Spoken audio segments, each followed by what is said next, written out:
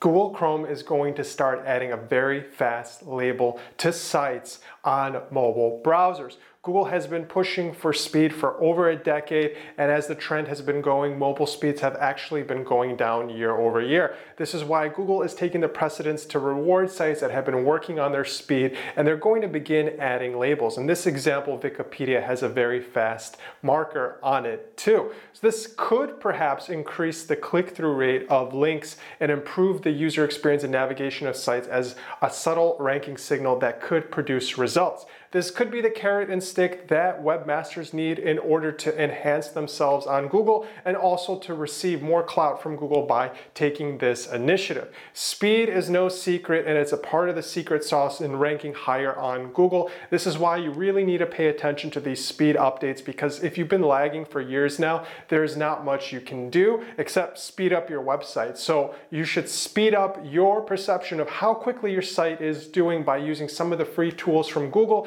and get your site down to at least 3 seconds loading. The better the speed, the more likely you're going to reduce your bounce rate, and more likely you're going to start increasing your conversions, because you can shave off a couple of seconds, and that could mean light and day differences to your bottom line. So check out the new update from Chrome and start paying attention to sites that got those little fast markers when they start appearing on your browser when you're on your phone.